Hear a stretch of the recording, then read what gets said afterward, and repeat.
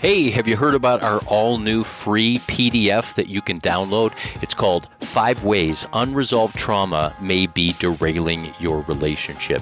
And if you're a couple that has done the date nights and attended the relationship retreats and learned the communication skills, read the latest books on marriage, but you still find yourself stuck in a loop of pain and frustration, then this PDF is for you. If one moment everything is fine and the next moment everything feels crazy and that is familiar, I encourage you to go to restoringthesoul.com, scroll down, fill in your email, and get the free copy of our all-new PDF, 5 Ways Unresolved Trauma May Be Derailing Your Relationship. You're going to find it very helpful. Most people feel like they read this and they wonder if we've been reading their mail. They say, this is us. It's going to be of help. Check it out now at restoringthesoul.com.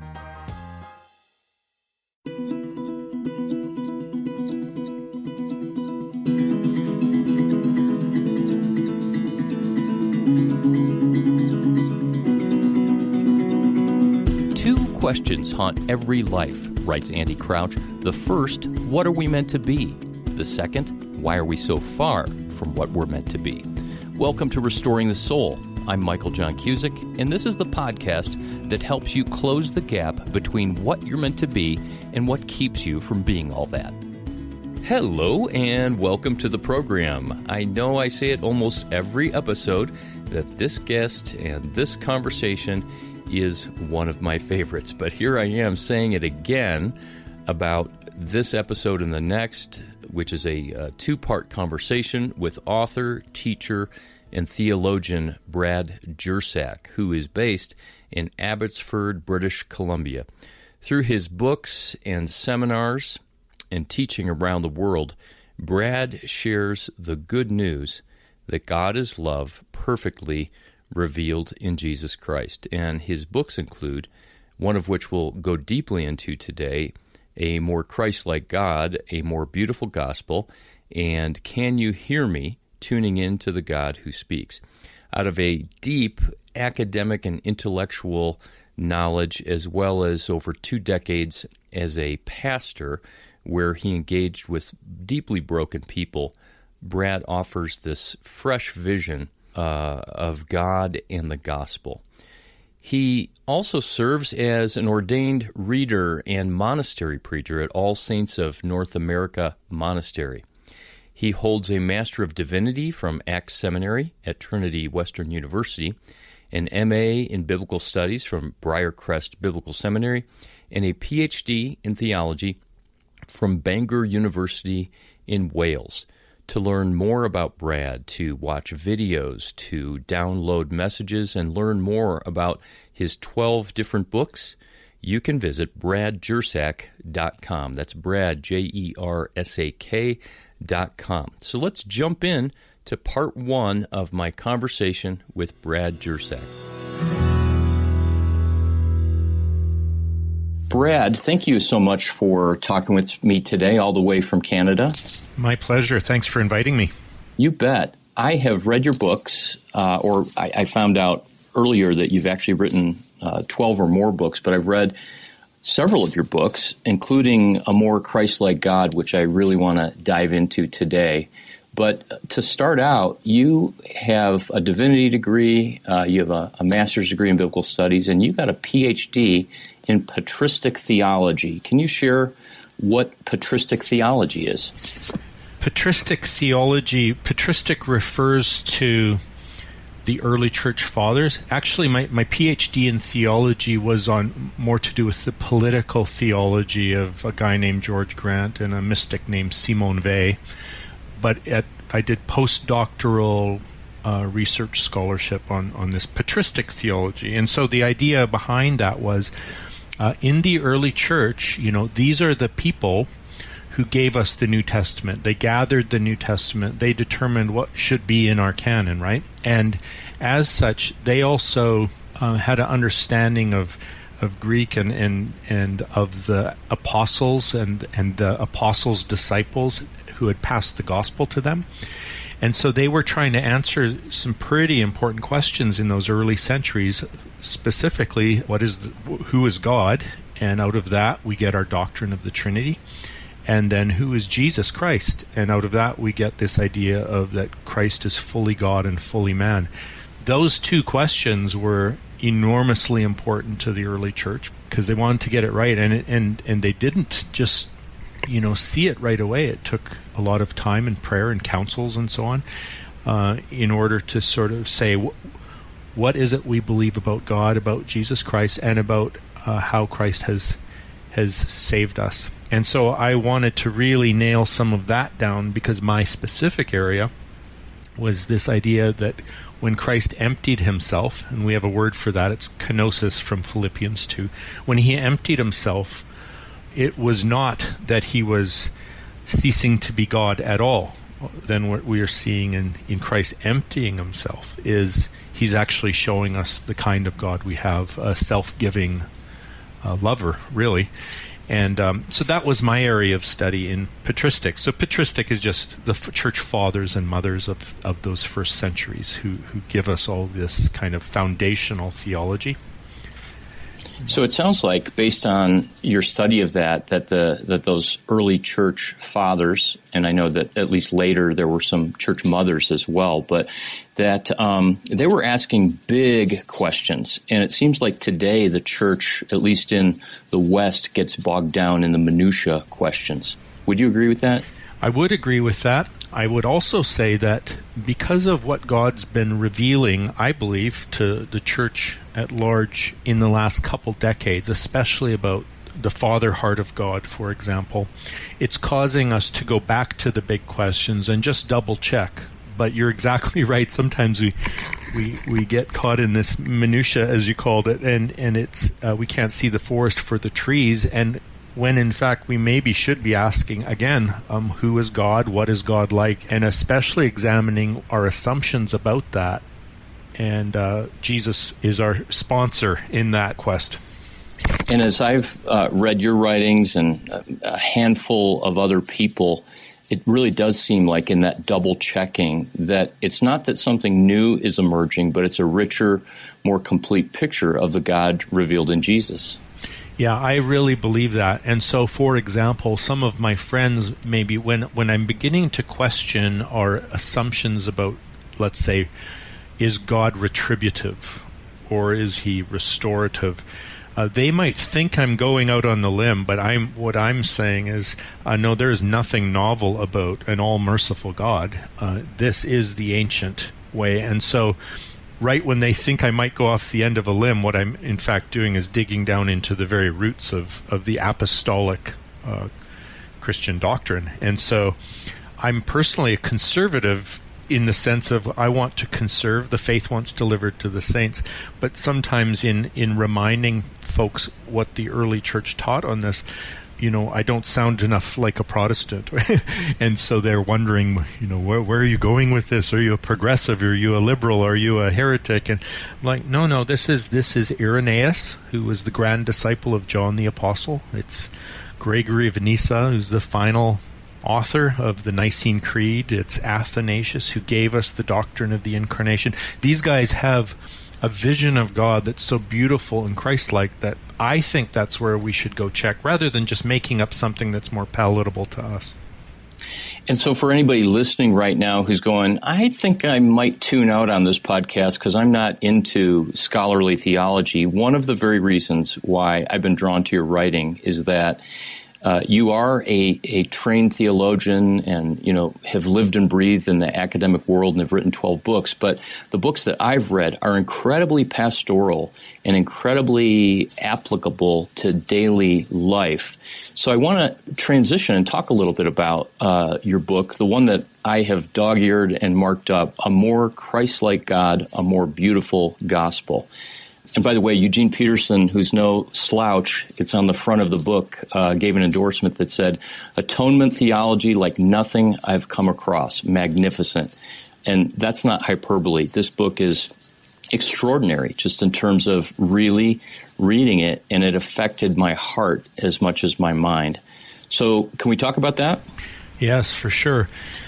The title implies a more Christ-like image of God, that you've encountered images of God that are not very Christ-like. That's exactly right. Yeah, and you're right. This comes out of pastoral concerns. So before I went off for like the PhD studies and all of that, I was a pastor for 20 years. And in the context of being a pastor, one of my primary focuses was inner healing work on extremely damaged people. And what we discovered as we're working with regular Christians too, but those, let's say, who'd gone through severe childhood trauma, molestation, and all of that kind of stuff, that the Father heart of God would be revealed to them by Jesus in the context of listening prayer. And it would expose these toxic images of God that were sabotaging their lives. So, for example, some of them would have an image of God that was very harsh and punitive and scary and judgmental and waiting to just destroy them kind of thing. And really the fundamentalist God in some ways. Others, it was almost the opposite, where God was the deadbeat dad or the absentee landlord. He's the one who left, who wasn't there for them when when they needed him the most, and sort of very distant, absent, silent, and even like negligent as a parent. And then maybe a third broad category that I saw would have been more like the genie in the lantern, or the kind of God that if you just pray right, you'll get what you want. And that can sound great because you can manage God and control him if you could just get the correct his ATM code, or if you rub the genie's bottle right, or if you do the right incantation. And we called that intercession, of course. But it's very disillusioning when he won't do what you ask. And so we had people that with serious disillusionment, and all of these kind of images of God, like I said, were sabotaging their lives. And what the Bible says, what Paul says in Colossians, is Jesus Christ is the image of the invisible God, and to see Jesus is to see the nature of God, and especially Christ crucified. This is the irony. When you look at Christ on the cross, suffering what we suffered, you're into now the clearest picture of who God is. Well, this would have like incredibly dramatic effects on people who encountered that living God in the context of their pain and their memories and their traumas. And so any theology we're doing today, I think good theology is just descriptive of what we see God doing in the worshiping church, the healing church, and so on. Yeah, and there's beautiful implications for people like myself that have had a background, that's profoundly broken with abuse and addiction and whatnot. But also, this perspective really gives hope to the fact that the whole world is broken in that kind of way. And the real hope is not just for heaven, but for the reality of this God revealed in Jesus to be available to us now. Yes, exactly. So one of the ideas that is in a more Christ-like God is, you allude to the fact that many people regularly talk about how Jesus is what God looks like. We see that, for example, in Colossians, that he's the visible image of the invisible God, and in Hebrews that he's the exact representation. But you point out that not just is Jesus like God, but God is like Jesus. That's a big reversal. I do get in trouble sometimes for the title, because it's like God's not just like Jesus. Jesus is God the Son. It's like, yes, exactly. Then our image of God should look exactly like Jesus Christ, because he alone is the perfect revelation of the Father. And so, even in John 1:18, it says, no one's seen God at any time. And John knew that Moses and Abraham and Isaiah, they had visions of God. And yet he still says, no one has seen God at any time but God the only Son, who's in the bosom of the Father. He has made him known. So when John refers to Jesus as the Word of God, he's saying Jesus is what God has to say about himself. So anywhere that my conception or my notion of God differs from the Abba Jesus revealed, not only in his words, but in his life and on the cross and his resurrection, then I need to do some quality control using the Gospels. What a rich, unbelievable phrase. I'm taking notes here, and you'll maybe have to correct me, but Jesus is what God has to say about himself. Yeah, and I need to credit Brian Zahnd with that, Zahnd. I think he's one of the better preachers in America, and that I'm ripping directly off of him. He's a dear friend who teaches and writes on these same themes, and so he makes this statement: God is like Jesus. God is exactly like Jesus. God has always been exactly like Jesus. We didn't always know that, but now we do. Wow. And now we do because Christ came and revealed the very nature of God as, and this is mine, as self-giving, radically forgiving, co-suffering love. That's who God is, and that's what's revealed in the life and teachings, most of all on the cross. And that is so compelling. The idea that Jesus is what God has to say about himself, and everything you just quoted from Brian, it makes me think that the people that are not followers of Christ, people that don't profess any faith, that when they hear this, why wouldn't they want to be a part of that, right? Because even atheists and Buddhists are drawn to the actual, life of Christ. Yeah, and the way I say it, I'm getting some traction when I talk to my friends who, they've not yet had a revelation of Christ themselves. But I will say it this way. If there is a God, and I'm not afraid to say if, because it's a faith statement. I can't prove it in a lab or a courtroom. If there is a God, that God is love. If you want to know what love looks like, if you want to give that love content so that it's not just sort of like I love ice cream love or Miley Cyrus songs love, or, just as we need to load the right things into the word God, we need to load the right things into the word love. If you want to see what love looks like, then you look at Jesus, how he treated people, how he forgave people, and how he responded even to his enemies. And when I start saying that so the logic is, if there's a God, God is love. If you want to see love, you look at Jesus. That makes sense to people. Sadly, we should also be able to say, and if you want to see what love looks like, look at the church. That doesn't get traction these days very well, I'm afraid. Yeah, I bet. Another one-liner from your book is this question that I've certainly heard asked by people in indirect ways, but I don't think anybody has come out and said it this clearly. Why does Jesus seem so loving and God so mean? Talk about that as a pastor. Yeah, well, so first of all, the kind of people that would ask that, where are they getting the idea that God is mean? And it can come from a few places. They can get the idea that God is mean from images of God as mean through the preaching or through their Christian friends or their church experience. So in other words, they have this immediate experience of meanness in their faith community, or perhaps they're not in a faith community, but they're looking at it from the outside and saying, wow, why are Christians must be mean because God is mean? Another place they can pick this up, the idea that God is mean, is reading the parts of the Bible where God appears very destructive and violent and vengeful, and even, and to read those without reference to how Christ came to show us the true nature of God as all-merciful, unfailing love. So they would have this. Part of the problem is it's not just Christians reading the Bible anymore. It's like Bill Maher is reading the Bible, or Richard Dawkins is reading the Bible, and they use these texts as ammo. And I would say, fair enough. Then how do we read them? Well, whatever we do, we read them as Christians who go there only with Jesus as our rabbi, and it's him who said in the Bible, of all places, you heard it said, but I tell you. And that for us, Jesus is to have the last word on these things.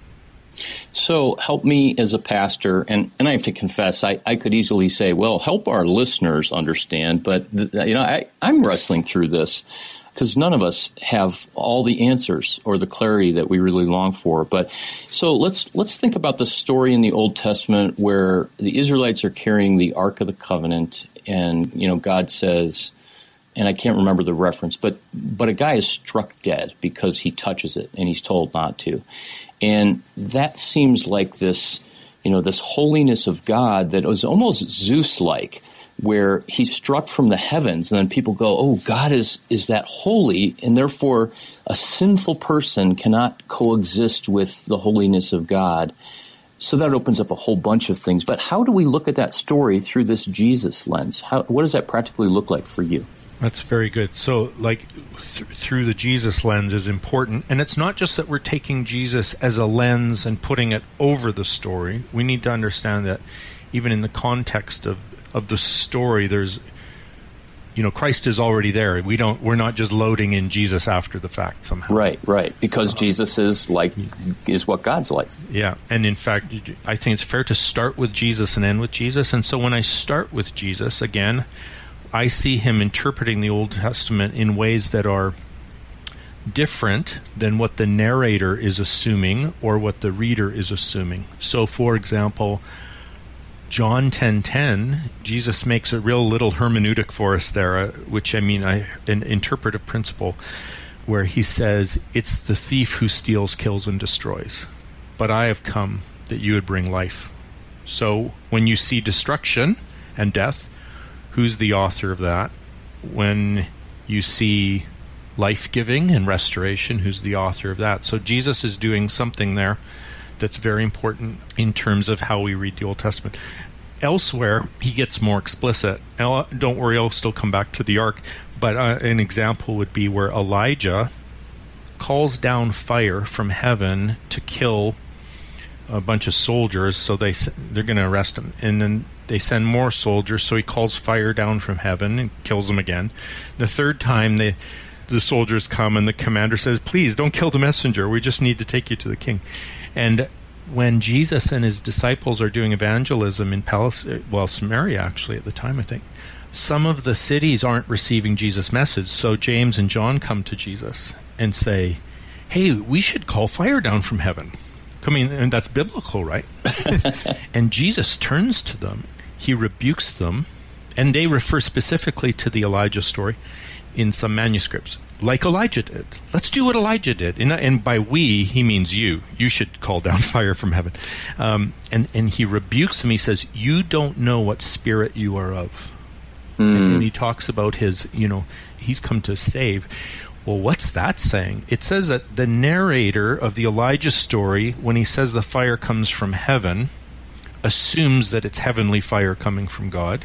Wow. John and James are reading that. They're good biblicists. They want to apply their Bible, and they know that Jesus is a messenger from God, so just like Elijah. So he should be able to call down fire from heaven. And when Jesus said, you don't know what spirit you are of, well, I don't know what he's implying, but he's certainly saying he's reading that story as destruction that's not from his Abba. Wow. Okay. That tells me that the narrators of the Old Testament, yes, the Holy Spirit's infallible, but the narrators of the Old Testament are in a way similar to the characters of the Old Testament, very bound by their own assumptions, their perceptions, and they're telling God, as Pete Enns says, God let his children tell the story. God's in the story, but when his children tell the story, they're telling it as people who it's like, well, look at this. Who else is responsible? This has to be God, right? And Jesus is not so sure about that. Now we go to the story of the ark. The guy falls down dead. I don't remember offhand if it actually says God struck him down, but it makes sense to assume that it's God if he touches the ark and that's what kills him. But even, David turns around and writes Psalm 103, and he says, the Lord is gracious and compassionate, slow to anger, abounding in loving kindness. It's like, so and he hasn't treated us as our sins deserved. So you're like, well, so even David's beginning to faithfully question what's going on here. But it's in Christ that we see, no, the Old Testament, we thought God was the destroyer. Jesus comes along and says, no, the enemy's the destroyer, sin is the destroyer, and even holiness gets redefined. So in the Old Testament, it seems like holiness is this radioactive power that will kill you and infect you and consume you. Jesus comes along and he shows us that holiness in its perfection is compassion and indiscriminate grace. And I don't know what to do with all of that and how it all fits. I just know Jesus gets the last word. You've been listening to Restoring the Soul with Michael John Cusick. Produced by Brian Beatty and supported by generous listeners like you. To learn more about our life-changing intensive counseling process for couples and individuals, visit restoringthesoul.com.